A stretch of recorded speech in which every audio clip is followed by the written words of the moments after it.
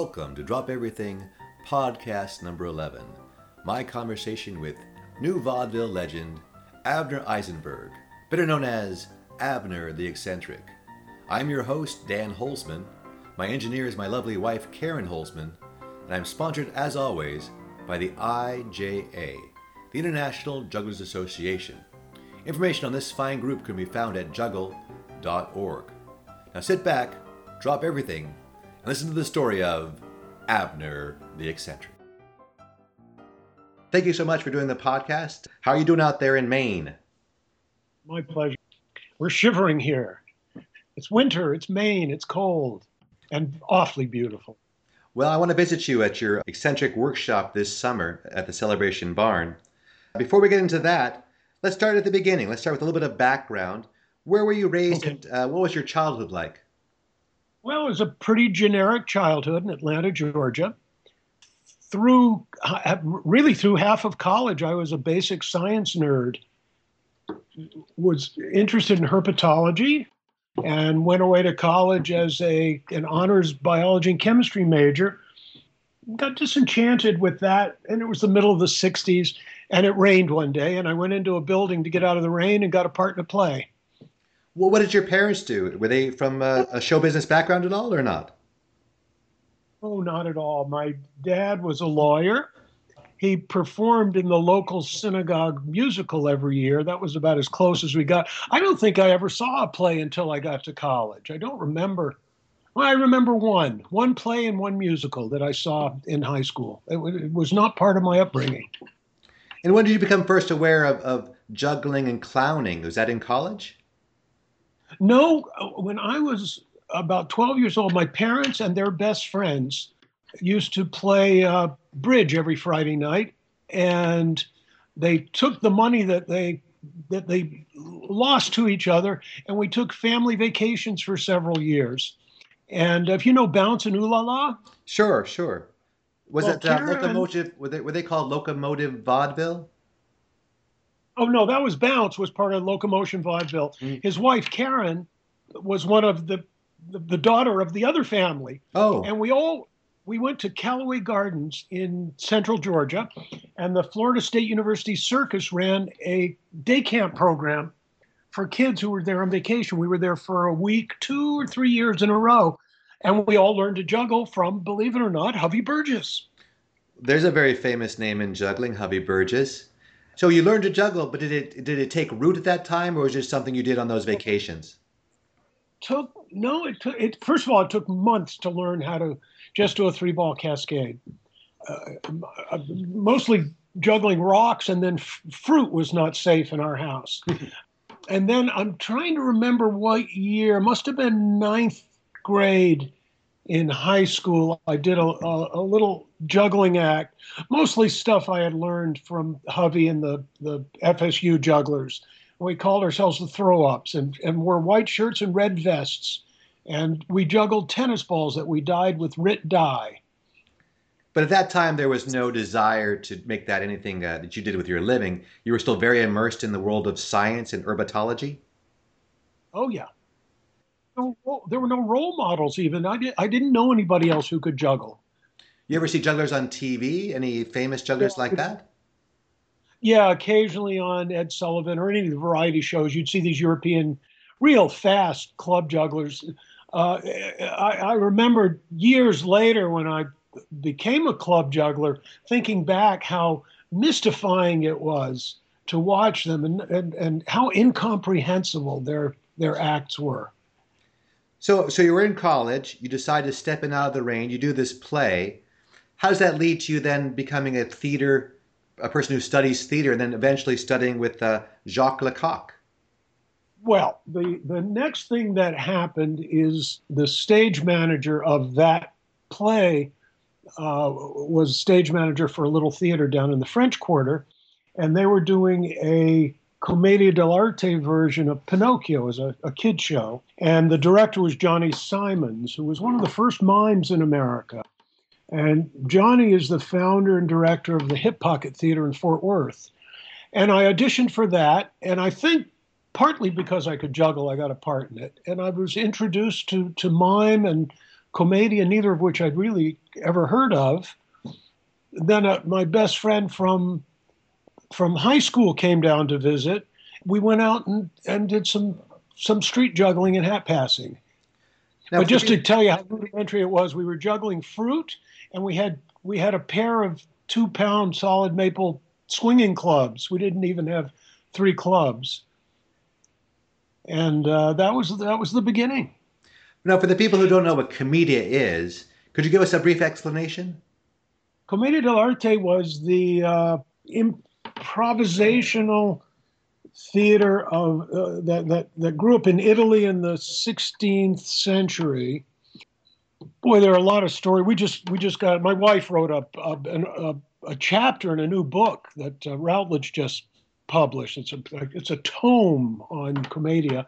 It was masked theater. It had a lot of acrobatics involved in it, and it was the foundations of our basic comic stereotypes: Arlecchino and Pantalone, the young lovers, the devious servants, the old misers. Those all come directly from Commedia. So if you know Scapino or Servant of Two Masters, those are Commedia plays. So you had this experience studying Commedia, and then at what point do you decide to say, okay, I'm not going to follow the path of science, I'm going to follow the path of theater? Well, that was in my second year, and that year the theater department, which was one of the best departments in the country at the time, all resigned, and I had just become a major, so I sort of quit school, went back to Atlanta, and started auditioning for.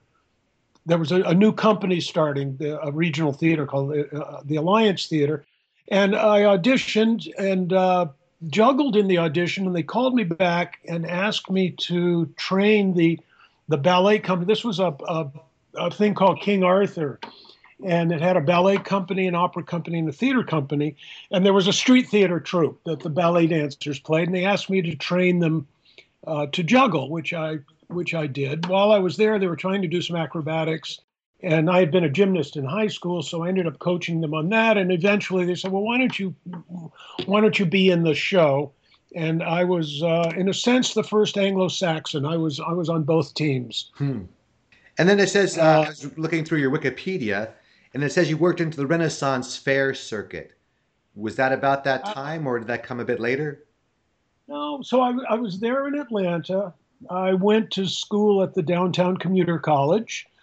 NYU School of the Arts came through town holding auditions. I auditioned there, got into that program, went to New York for a year, didn't like New York, went out to California to teach Israeli folk dance at a Hebrew speaking summer camp, ended up in Seattle where I took too many courses and got a degree in theater. I guess well, now that I'm thinking about it, Lecoq came to NYU, and since I was in the technical department, I was sort of their liaison, did the lights and things for his lecture demonstration. When I was in Seattle, I wanted to study mime. I'd seen Marceau somewhere along the way. Couldn't find his address in the Paris phone book, but I had Lecoq's address. And at that time, as far as I was concerned, one mime school was as good as another. So I applied, got in, and packed my bags, and off I went. Now, was Lecoq a student of Marcel Marceau or a contemporary? Well, totally different roots. Contemporary. Marceau was the sort of primary student of Etienne Decroux, who was one of the poles of modern mime. And his was a very sort of cubistic approach to movement, where one dissects the movement, and there are certain decisions that have already been made in that style about what's beautiful and what isn't. So if we can make an analogy to dance, that's classical ballet, and what Lecoq was teaching was jazz improvisation. He was heavily influenced by the Commedia dell'arte in Italy, the illusion pantomime that Marceau perfected and spread throughout the world. For Lecoq was called the analysis of movement. Yeah, I studied So I mime was with a gentleman named Richmond Shepard. Is that, Oh, Rich was a great friend of mine. oh, interesting. Yeah, it was one of my first experiences. There was no juggling schools or anything like that. I didn't want to go to clown school because I didn't want to wear makeup. But then I ended up going to mime school, which was Yeah. Oh, that's great. but my first job as a mime, all the mimes got ripped off. None of us got paid. And so it kind of soured my experience on mime. We were working in a department store and they accused one of the mimes of shoplifting. So they decided not to pay any of us. And Oh, which I think was just a way of scamming everybody out of their pay. But I always wanted to yeah. juggle. But you always have you were always intrigued by working silently. Was there ever a time where you were a speaking act? So when I came back from Paris, so I did a year in Paris, just to bring this up to And what is date. that experience like in Six, Paris? I didn't mean to interrupt you, but what is it? Is it like a whole day thing? I mean, what is the experience like studying with Lecoq in Paris? well, first of all, I didn't speak French, so I probably missed a lot. We had an interpreter. Well, we thought he was a translator. Turned out later he was an interpreter. A kid from Belgium who was sort of the what Lecoq called le groupe anglo-saxon. So we were the people who didn't speak French. No, it was sort of 9 to 1, I think. I had to have a job. And in fact, I worked as kind of a general dog's body for an Israeli sculptor, hauling stones around, and I learned how to weld and drill holes in rocks, and I just had a great time. So anyhow, I did that for a year. Came back. I was working as the drama director at a summer camp in North Carolina. Marionette troupe came through, the Vagabond Marionettes out of Atlanta. And one thing led to another, and I didn't have the money to go back to Paris, so I toured for a year as a puppeteer, and which has come full circle because I spent last week repairing puppets for Julie's puppet troupe. She started a puppet troupe, and I'm their chief repair guy. Then I went back to Paris, did the second year, came back, moved to Minneapolis. One of the theater teachers there. This is coming up to answer your question. Oh, sure, no, it's great. Told me Carlo had just started the Dell'Arte School, and I did about a 3 minute interview, if you could call it that, with Carlo. And he said, "Yes, come and work for me." So I packed up my van in January, left Minneapolis. I had a bottle of water in the front seat of the car with me. It froze solid and stayed frozen until I came down the mountains into Reno.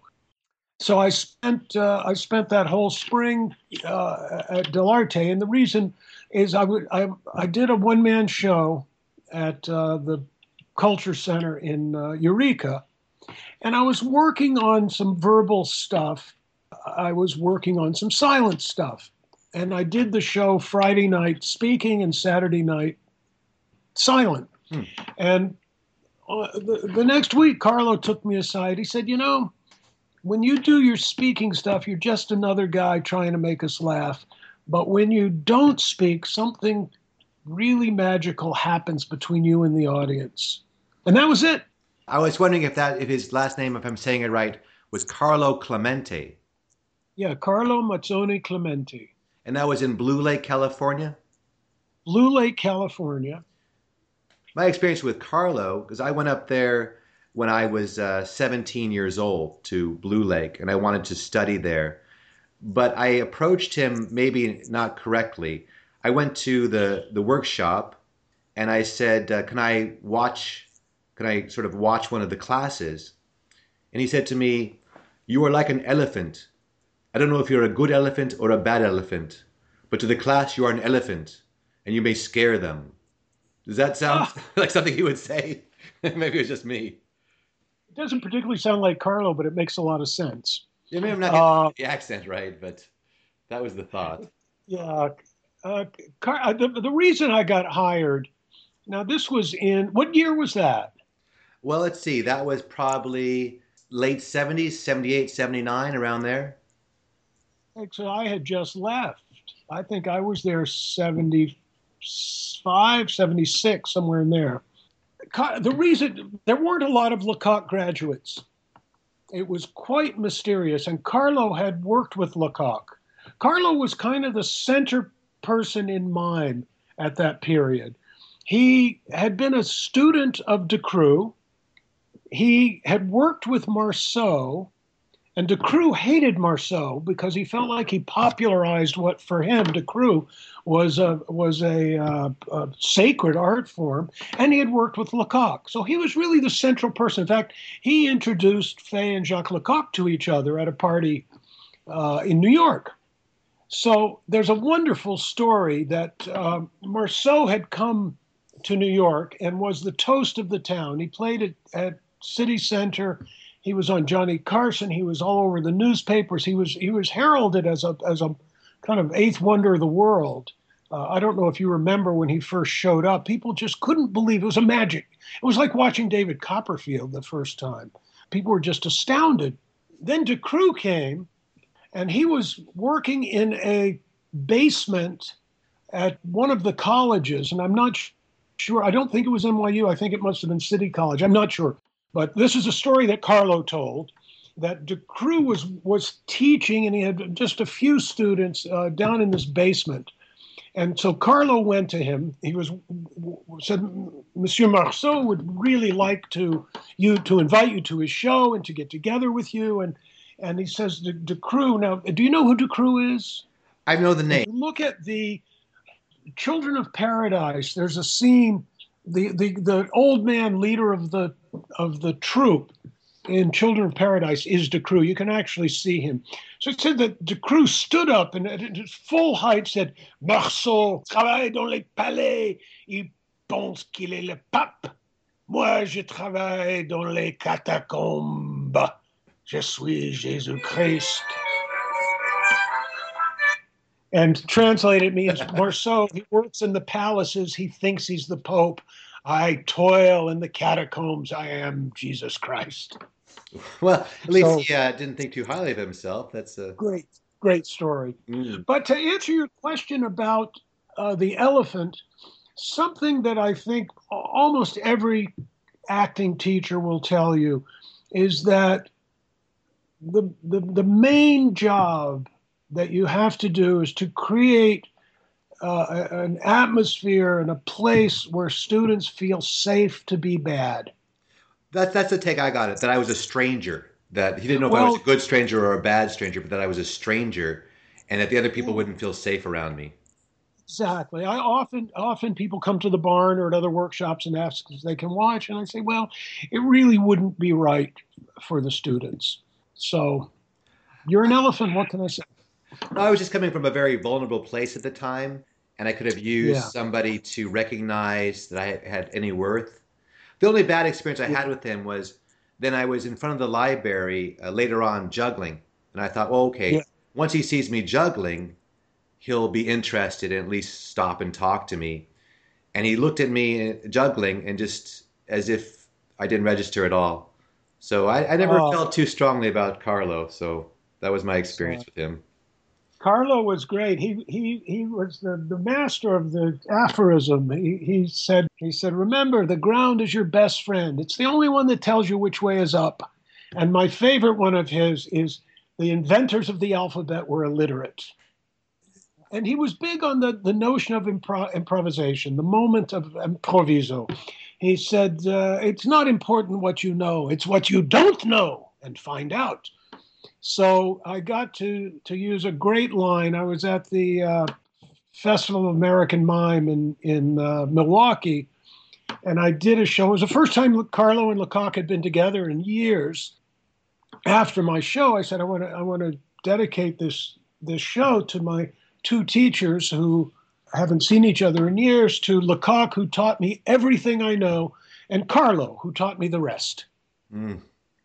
And years later, at Lecoq's memorial, Carlo, he was hobbling around on canes.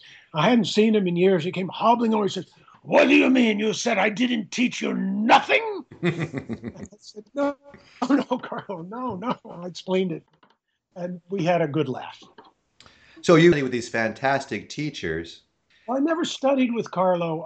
I was teaching at the school, but I took advantage and sat in on every class of his, and then spent a fair amount of my classes, in a sense, explaining Carlo to the students. So with his input, you decided at that point to become a silent performer, and did you that encounter with Carlo where I did one show talking, one show silent, I decided to stay silent.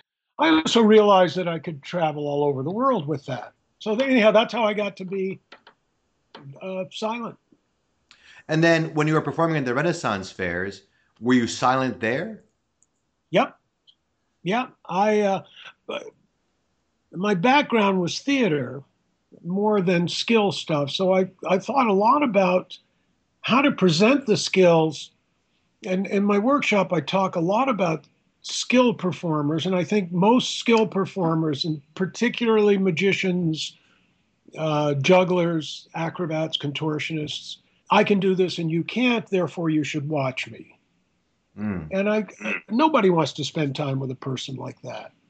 So I developed a lot of theoretical work, but it was abstracted from the practical work, where one tries to find a way for the skill to have a different attitude than that. So the basic structure of my show was tying up a slack rope and walking it.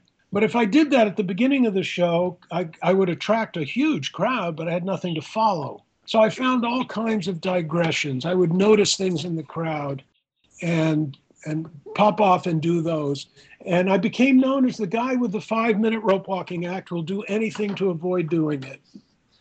Interesting. I just taught at the Clown Conservatory here in San Francisco. Are they open again? Yes, Joe Diffenbacher is has the head role there at the Clown Conservatory. At the Circus Center? Yes, at the Circus Center in San Francisco. I think Joe was at Del Arte. I'm pretty sure that's where I met him. Yeah, I didn't have any experience with him as a teacher, but it seemed to me that the students, they weren't interested in being skill-based clowns, that they didn't really feel the need to develop their base skills, that even having sort of skills was sort of taking them away from organic clowning. I didn't get that at all. I didn't understand where they're... One guy goes, I don't do skills. Okay. I didn't understand. I'm like, because my favorite clowns, I refer to you as a skill-based clown. Yeah. And they were like, well, Avner's not a skill-based clown. I'm like, well, he's a fantastic magician and juggler and wire walker. How can people say that? It's a very interesting new technique that they're more like agents of chaos. There's a fellow in New York, I think his name is Matthew Silver. Are you aware of his work? No. He's more like, I don't want to say a crazy homeless person, but it's just more like sort of a Dada-esque approach of making noises and just sort of acting silly. Oh. With no like regard for actual content. It's just more like, can't we act silly? Can't we be crazy? And some of the performers in the circus thought, well, that's what I want to do. I want to be like an agent of chaos and just be able to not be separated by my skills and just interact with people. Yeah, well. Yeah, to each their own, to each their own. Now, who were some of your contemporaries in the Renaissance Fair? And is that where you went after you left Del Arte? Yeah, what happened is I left Del Arte because I had a residency. Come to think about it, at the University of Louisville, and it was through the Louisville Youth Theater, but they got me a gig teaching mime at the Expressive Therapies Institute, which was a graduate program in expressive therapies, but mostly art therapy. And I also taught in the theater department, and then taught for the theater. So I was there for about 3 months. And one thing led to another. I went back to Minnesota where I was living and started doing outdoor festivals. And that was my first gig, was the Minnesota Renaissance Fair. And then got picked up by the Texas Fair, and it just kind of turns into a snowball that rolls. But that's where I met the Flying Karamazov brothers. We were there for the first time together. Penn and Teller were there with me. Magical Mystical Michael Kaufman, Puke and Snot, Danny Lord. I'm sure some other names will come up. How about Fudd, the Incredible Juggler? Fudd? Fudd, F-U-D? I missed him. There was a rat catcher. Oh, the rat catcher. Yeah, we were at the fair probably a few years after you, me and Barry. Yeah. That was sort of the beginning of what they called New Vaudeville that whole time. Well, I had a part in that. I don't know if you know the story. I don't. Well, Bill Irwin was first, Mm-hmm. and he showed up with his show In Regard of Flight. And then the Karamazovs showed up on Broadway with their show. In the meantime, we did Comedy of Errors, which is on YouTube, the original version with all the juggling and acrobatics restored. And Mel Gussow did a preview piece on the Flying Karamazov brothers. He flew to Chicago and watched Comedy of Errors, and he wrote me a little love letter in their preview. And based on that, I was actually on my way to Europe. I'd gotten pretty discouraged with trying to be a clown, juggler, mime in America. And there was the first New York Clown Theater Festival in a 99-seat theater in the Jewelry District. And he came and reviewed my show. And the next day I had to hire a lawyer to deal with the producers who wanted to do my show on Broadway. And then I think it was a year or two later, Penn and Teller showed up off Broadway. And Mel Gussow coined the term New Vaudeville around these four groups, Bill Irwin, Karamazov, Penn and Teller, and myself, because we were doing what were traditional vaudeville skills, but doing full evening shows. You met the Karamazov brothers at the Renaissance Fair. And at what point did you team up with them to do this Comedy of Errors? Was that fairly quickly, or did that take a long process to develop? No, actually, we did. The real founding father of New Vaudeville is a man named Dudley Riggs, who had something called ETC, Experimental Theater Company, in Minneapolis. And while we were at the fair, first the Karamazovs and I did a split evening show, and then they came back and did their show alone. I came back and did my show with a musical opener, and Penn and Teller came and did their show when they were Asparagus Valley. So that was where, even though we told people we did theater shows, we didn't really do very many of them. And that's where we did four to six shows a day at the fair, and then raced down to Dudley's and did 2 shows through the weekend. We had 6-week runs there, which was fantastic. So the Karamazovs and I did that. We did various other shows. And then we were booked into the main stage at the Goodman Theater for a combined show called Welcome to Our Living Room. Mm. While we were there, the artistic director called us into his office and said, we have to do a classic next year. The board wants us to do a classic, Shakespeare or Greek tragedy or something.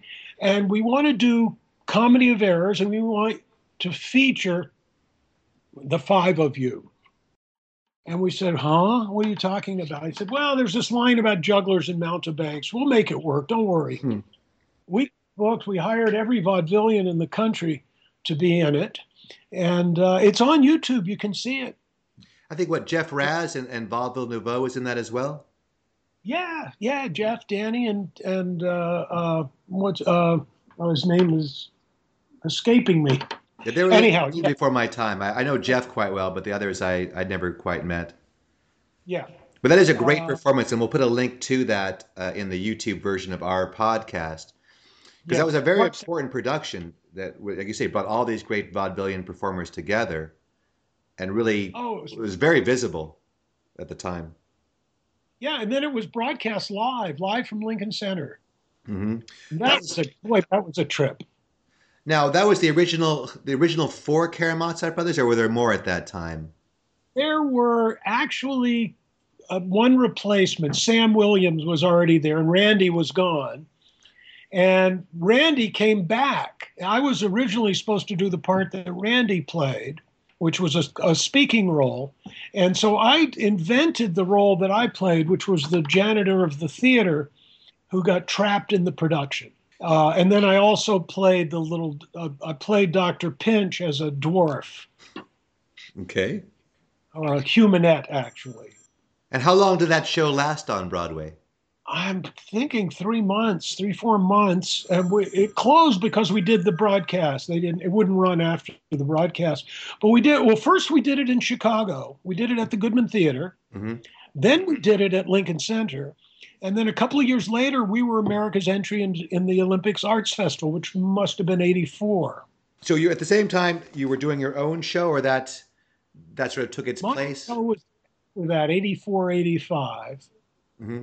I closed it to go do Jewel of the Nile. I was cast in Jewel of the Nile. So how did that come about? Did they see you in the Well, play, or did you audition for it? How did that role come about? well, Karamazovs were already cast as the juggling Sufis. I'm not really sure how my name came up, but we had the same sort of manager attorney, a wonderful guy named Tim DeBates. Tim called me one day and said, Michael Douglas wants to talk to you. I had drinks with Michael and Louis Teague, who was the director, and I did a very brief sort of camera screen test, and they said, "Okay, do you want to do it?" I tried to talk them out of it. Because you didn't think you were ready, or didn't think you would be able to pull it off? Why would you try to talk them out of it? Well, it was a heavy duty speaking role with a dialect. I said, I don't even speak. I've found out since that that's a great way to get parts. Because it shows that your ego isn't too big to take direction. What? I'll have to try that. Now, you explain to them why you can't do it, and they explain to you why you can. Michael and Lewis had come and seen my show, unbeknownst to me, and I really owe them a huge debt. They saw something in me that I never would have imagined was there. So I did months of dialect coaching to learn the dialect for the part, and I went off a couple of weeks early. Would go out into the marketplace. My costume was actually pretty contemporary Moroccan clothing, and I had a guide driver. And Rashid and I would go off into the market. When people started talking to me in Arabic, I knew I was passing. Mm. It was very important to me to find the right body language for the character. Now that must have been a very interesting experience. Any Oh, stories from the set that stand out in your memory? Put you on the spot a little bit. you really find out about the quality and quantity of waiting. There's a scene where we're climbing a mountain. Those were actually real mountain climbers. We were only about 10 feet off the ground, and a rock that we kicked falls down and hits the tank, and the director decided that he had to throw the rock. So we were all looking at the tank, and all of a sudden the director dropped into frame. He threw himself off the mountain. My favorite one was when we're up on the side of the mountain, and they're shooting at us, and he shoots a rocket that hits the mountain right below us, and it causes an avalanche that buries the tanks. So we had this scene that do you know what squibs are? There are explosions. Yeah, they're little firecrackers basically. So to make a machine gun, you put a whole bunch of them, not to make them gun, to make the effects of a machine gun. So they had them in the wall of this little cave we were in, a whole line of them behind us. So we had to be very careful. We couldn't move. And then they have a board with nails in it and an ice pick with a wire coming out, and they go brrrr, and each time it touches a nail, it fires off another one of these little squibs, and it looks just like a machine gun going. Well, the first time they did those, we were running, and one of them went off right under my foot. They said I looked like somebody in a Roadrunner cartoon. They said I jumped up in the air about 3 feet. My feet started moving before I hit the ground, and I was gone. I outran the whole thing. So we had to come back and do it again. This took half a day to set up because they had to get this cave right, get all the squibs in. They had a guy shooting gelatin bullets between our heads while we're in there. There was a funny line. We're doing the scene, and Michael says, I don't want to die on this mountainside. And I said, it is not my, oh, I know. I said, it is not my destiny to die in this mountainside. And Michael said, what about us? I said, oh, that's another game of baseball. Anyhow, the whole thing went off. There were probably 50 explosions, all these bullets, people throwing dirt down. The dust clears. The director yells, cut, looks at the camera, and they're not even running the camera. They're standing there with their hands on their hips. And Lewis turned to the cameraman and said, what's the matter? He said, you forgot to say action. So we went to lunch. They spent the rest of the day setting it up again. So when the movie comes out and your reviews are quite strong and you're very well received, did that encourage you to try to do more movie work, or did you use that as a springboard to do your own show? Both. I did a couple of other little things. Nothing much happened. You really have to live in LA. But I had an agent. I went out to LA for pilot season. I auditioned for movies and TV shows. And I only got one other.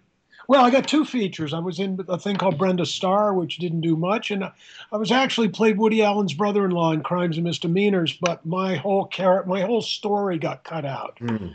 Even though we shot and reshot. There's a funny story there. That was exactly 26 years ago because Zev was about 3 months old. He met Woody Allen. Mm. So I play this character who was his brother-in-law, and I tried to kill myself. I had a great line. I'm lying in bed with tubes up my nose, and Woody says, "How is it?" I said, "Boy, I feel more alive now that I'm dying than I ever did when I was alive trying to kill myself." It's a great line. So two funny things happened. One, it was a flashback of my life. We're out a very cold morning on the steps of one of the city universities, and I'm making an anti-war speech. So I had memorized the speech. I felt very paranoid. Here I was, this skinny little actor, and there were all these massive kind of Black Panther actors who were part of this whole anti-war thing, and I was the one, and I was sure they were going, who is this guy? Anyhow, I did the speech. There was a big crowd there, so it was easy to do. Actually, it was really neat because the other actors were really supportive. I made the speech, then Woody comes over and says, "We're having some trouble with the camera move. I need you to just stretch it, just improvise something." Right. Well, it wasn't what I wanted to hear. But Was he then, intimidating? Was Woody Allen? Excuse me. no, Was he an was, intimidating presence? I mean, I think I'd be no, intimidated by him. no, he was fantastic. He was great. I'm lying in bed with tubes up my nose, doing this scene with Woody. I get a call on Sunday. "What are you doing tomorrow?" I said, "Nothing. Why?" They said, "Well, we need you to come back to reshoot a scene." And I assumed it was my big speech scene. And I got there and I went into makeup, and they started putting on makeup it was called Frankenstein gray. And they put green lines inside my eyelids Mm. and made my eyes red. And I said, what scene are we doing? They said, "Oh, it's the hospital scene." So I get in bed, tubes back up my nose. Woody says, "You know why we're reshooting this scene?" I said, "Nah, I assumed I screwed it up." He said, No. We got the dailies back and showed it to people. You looked healthier than I did. Oh. Uh, Well, I mean, look that, at your career, though. So you're the star of a major motion picture. You've appeared on Broadway. You get to work with Woody Allen, and then you get yeah. to travel the world with your own silent show. Now, I never anticipate you or see you as a circus performer. Were you always a No, theatrical clown, or do you also make some appearances in traditional circus? no, I never worked in a circus. I did the Monte Carlo Circus Festival, and boy, that was Hard? something. Yeah. Different. Well, I let's mean, put it this way. As you know, circus is really skill based. I was balancing a 10-foot step ladder on my chin, which I had cut apart and fitted into a case so I could bring it over there. What I didn't know was the act before me was a guy who balanced a 30-foot pole on his shoulder while his brother climbed it and did one-arm handstands on top of it. mm, My piddling little ladder thing just got lost. But I was interesting because I did a kind of a status analysis. And I realized that I was kind of coming out high status, a little macho. I can do this. And there was a juggler who would go, "Hup!" And a guy in a tuxedo would throw his props out of the spotlight and they would just appear magically. So I changed things. First of all, I came marching out. The band played very loud, and I couldn't hear what was going on. I came marching out, and then stopped and looked at the prince and all the royal people, and kind of shrugged as if to say, "This is a prince. This is This is a circus. You guys relax. I'm going to have a cigarette. And I did, my cigarette Yeah. dropping routine. So I did my cigarette dropping routine, which went very well. And I went, all right. I put the broom away and I went, hup. And I heaved a roll of toilet paper at me. And I hit the ground. And it was this feeling of, why me? Mm. So I went totally low status. And then I balanced a big piece of toilet paper. There's a way to fold it, crease it so that you can balance it. And then I did my slack rope routine, which was fine because it's on YouTube, by the way. I'm very happy I found a tape of it, and I ended up winning a prize. Now, do you think there's a difference between the circus clown and the theatrical clown? Is it just the setting, or is there a particular attack that maybe a circus clown would take different than a clown that works in the theater? I don't know. I don't really know. I've never really worked in the circus. I know Rob Torres is having a great time working in the circus in France, and his is very character based. Right. I don't really know. Now, you've had the opportunity to travel all over the world with your silent show. Do different cultures react differently to your performance? And can you give us an example of some of those differences? The first time I played in Japan, I was doing my napkin eating, and it really wasn't getting much of a reaction. And I talked to Japanese friends, and they finally, they're so polite, they said, well, it's kind of disgusting, really. Right. So I got a nabe, which is a Japanese soup bowl, and it became the story of a foreigner trying to eat Japanese food. So I started using chopsticks, and I pulled out a piece of napkin, but it was like looking at like this. You guys eat raw fish? What is this? And then it became much more interesting. The idea of taking volunteers on stage, you have to be very, very circumspect and polite. You can't just. And now I teach this as a way to bring people on stage. I remember one of our students said, "So is it okay to piss the audience off?" I said, "Remember, their enjoyment is your employment." Yeah, I know you have very strong feelings about volunteers. For many years, we've done that stunt where the volunteer stands in the middle and we throw knives around him while we spin balls on sticks and revolve the hoops in our ankles. I know that's been sort of not of a bone of contention between us, but I've always known that's not a thing that you really approve of. Is that because the volunteer is treated more as a prop, or what's your I feelings on that? think the I think that the only thing that adds to the juggling virtuosity is that a volunteer from the audience might get hurt. Mm, I know that they won't. I right, know that even if you screw up, they're not going to get hurt. But the perception is that they might. That's why they're there. right. You're putting them in danger. I can't watch that anymore. I'm Mm. sorry. Oh no, no. I mean, it's even I've never really liked doing it. It wasn't a moment that I really felt. I've always had my partner throw in front of the volunteer, like throw in front of their Yeah. face. It just seems, I mean, not as a cop out, but we try to do it a bit different than other jugglers had done it, and try to Yeah. treat the volunteer with respect. But yeah, basically they're a prop to just make the trick look a bit more impressive. So my take on volunteers is that other people in the audience should say, that really looked like fun. Maybe I can go next. Mm. And I don't think anybody sees that trick and goes, hey, can I do that? Right, right, right. That looks like fun is not the thing going through their mind. The Karamazovs had a funny variation after Jewel of the Nile. They juggled hatchets around a guy. But they put this big protective overcoat on him.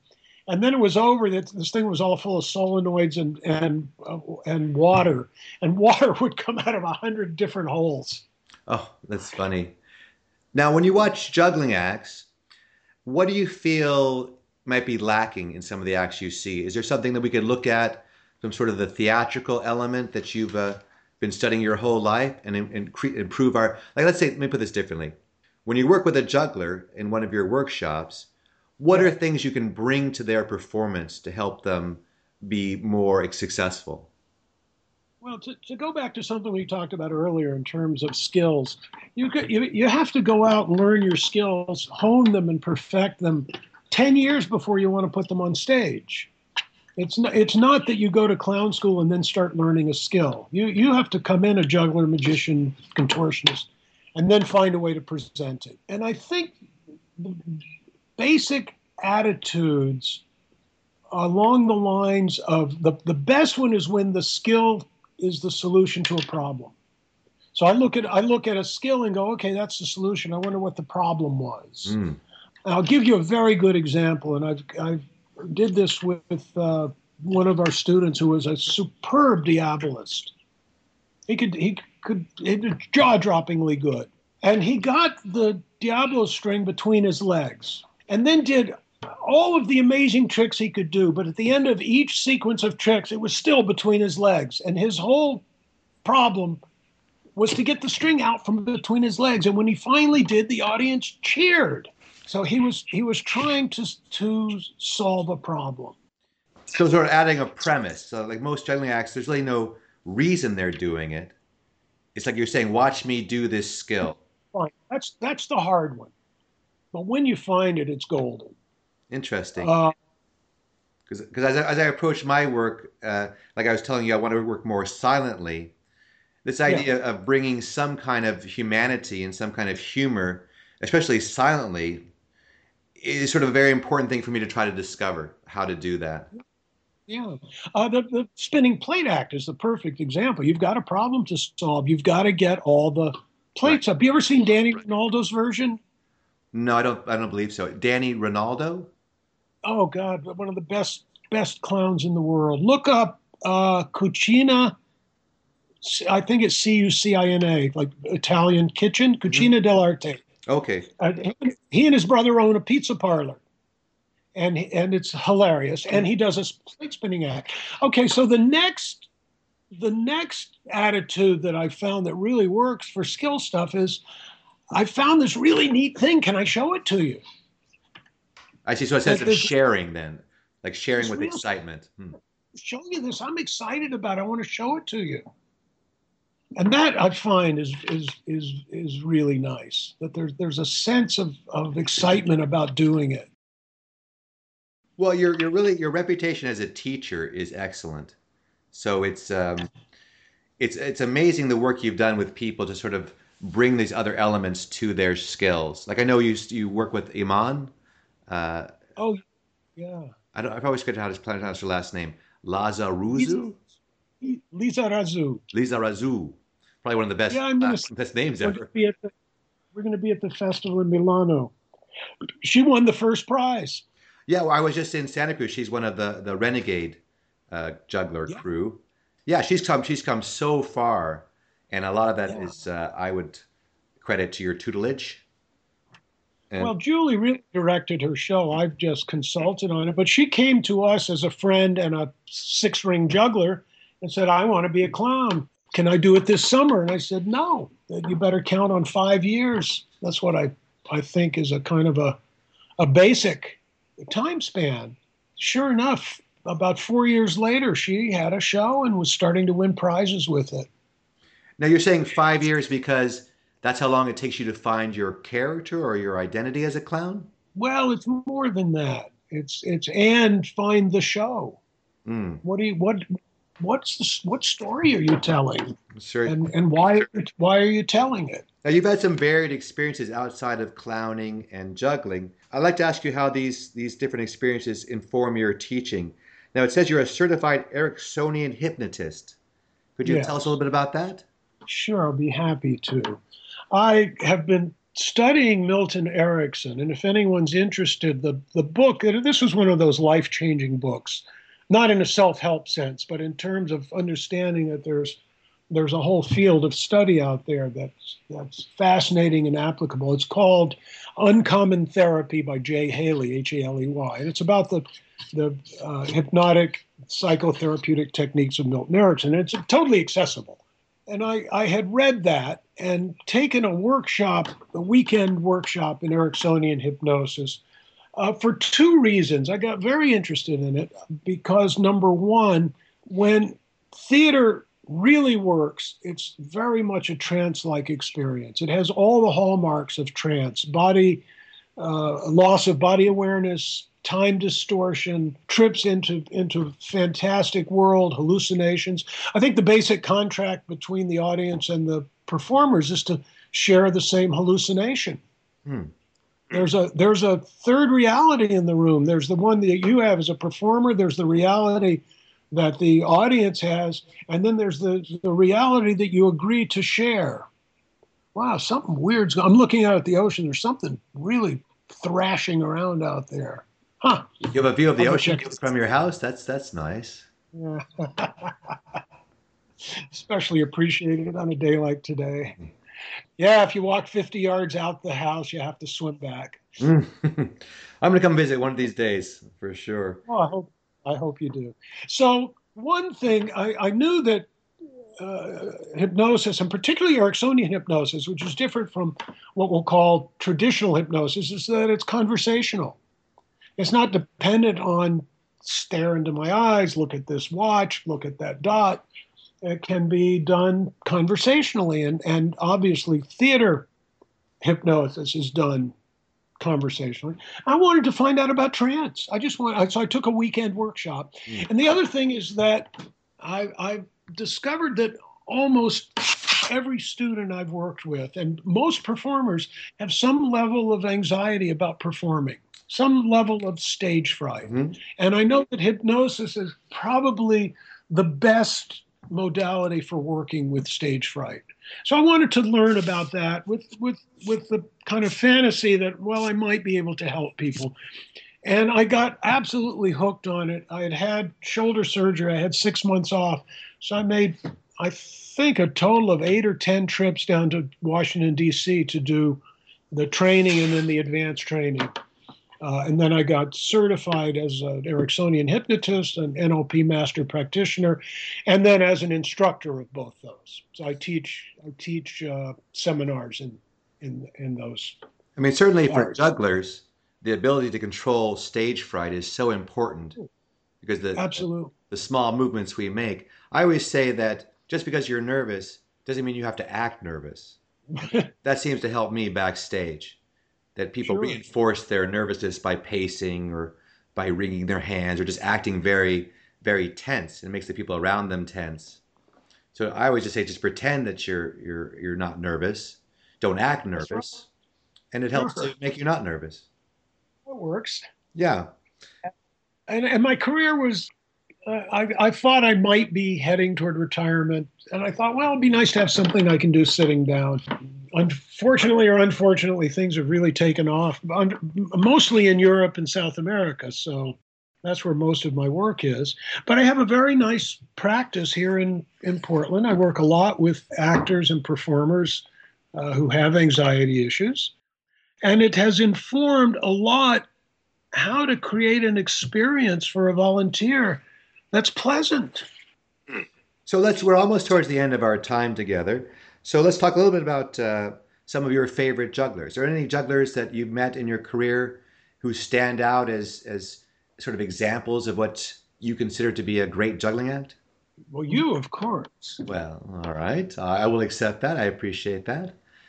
Did you ever get to work with Francis Brunn or someone like that? I met Francis. I saw him perform. I loved him. Booba, it's a real favorite of mine.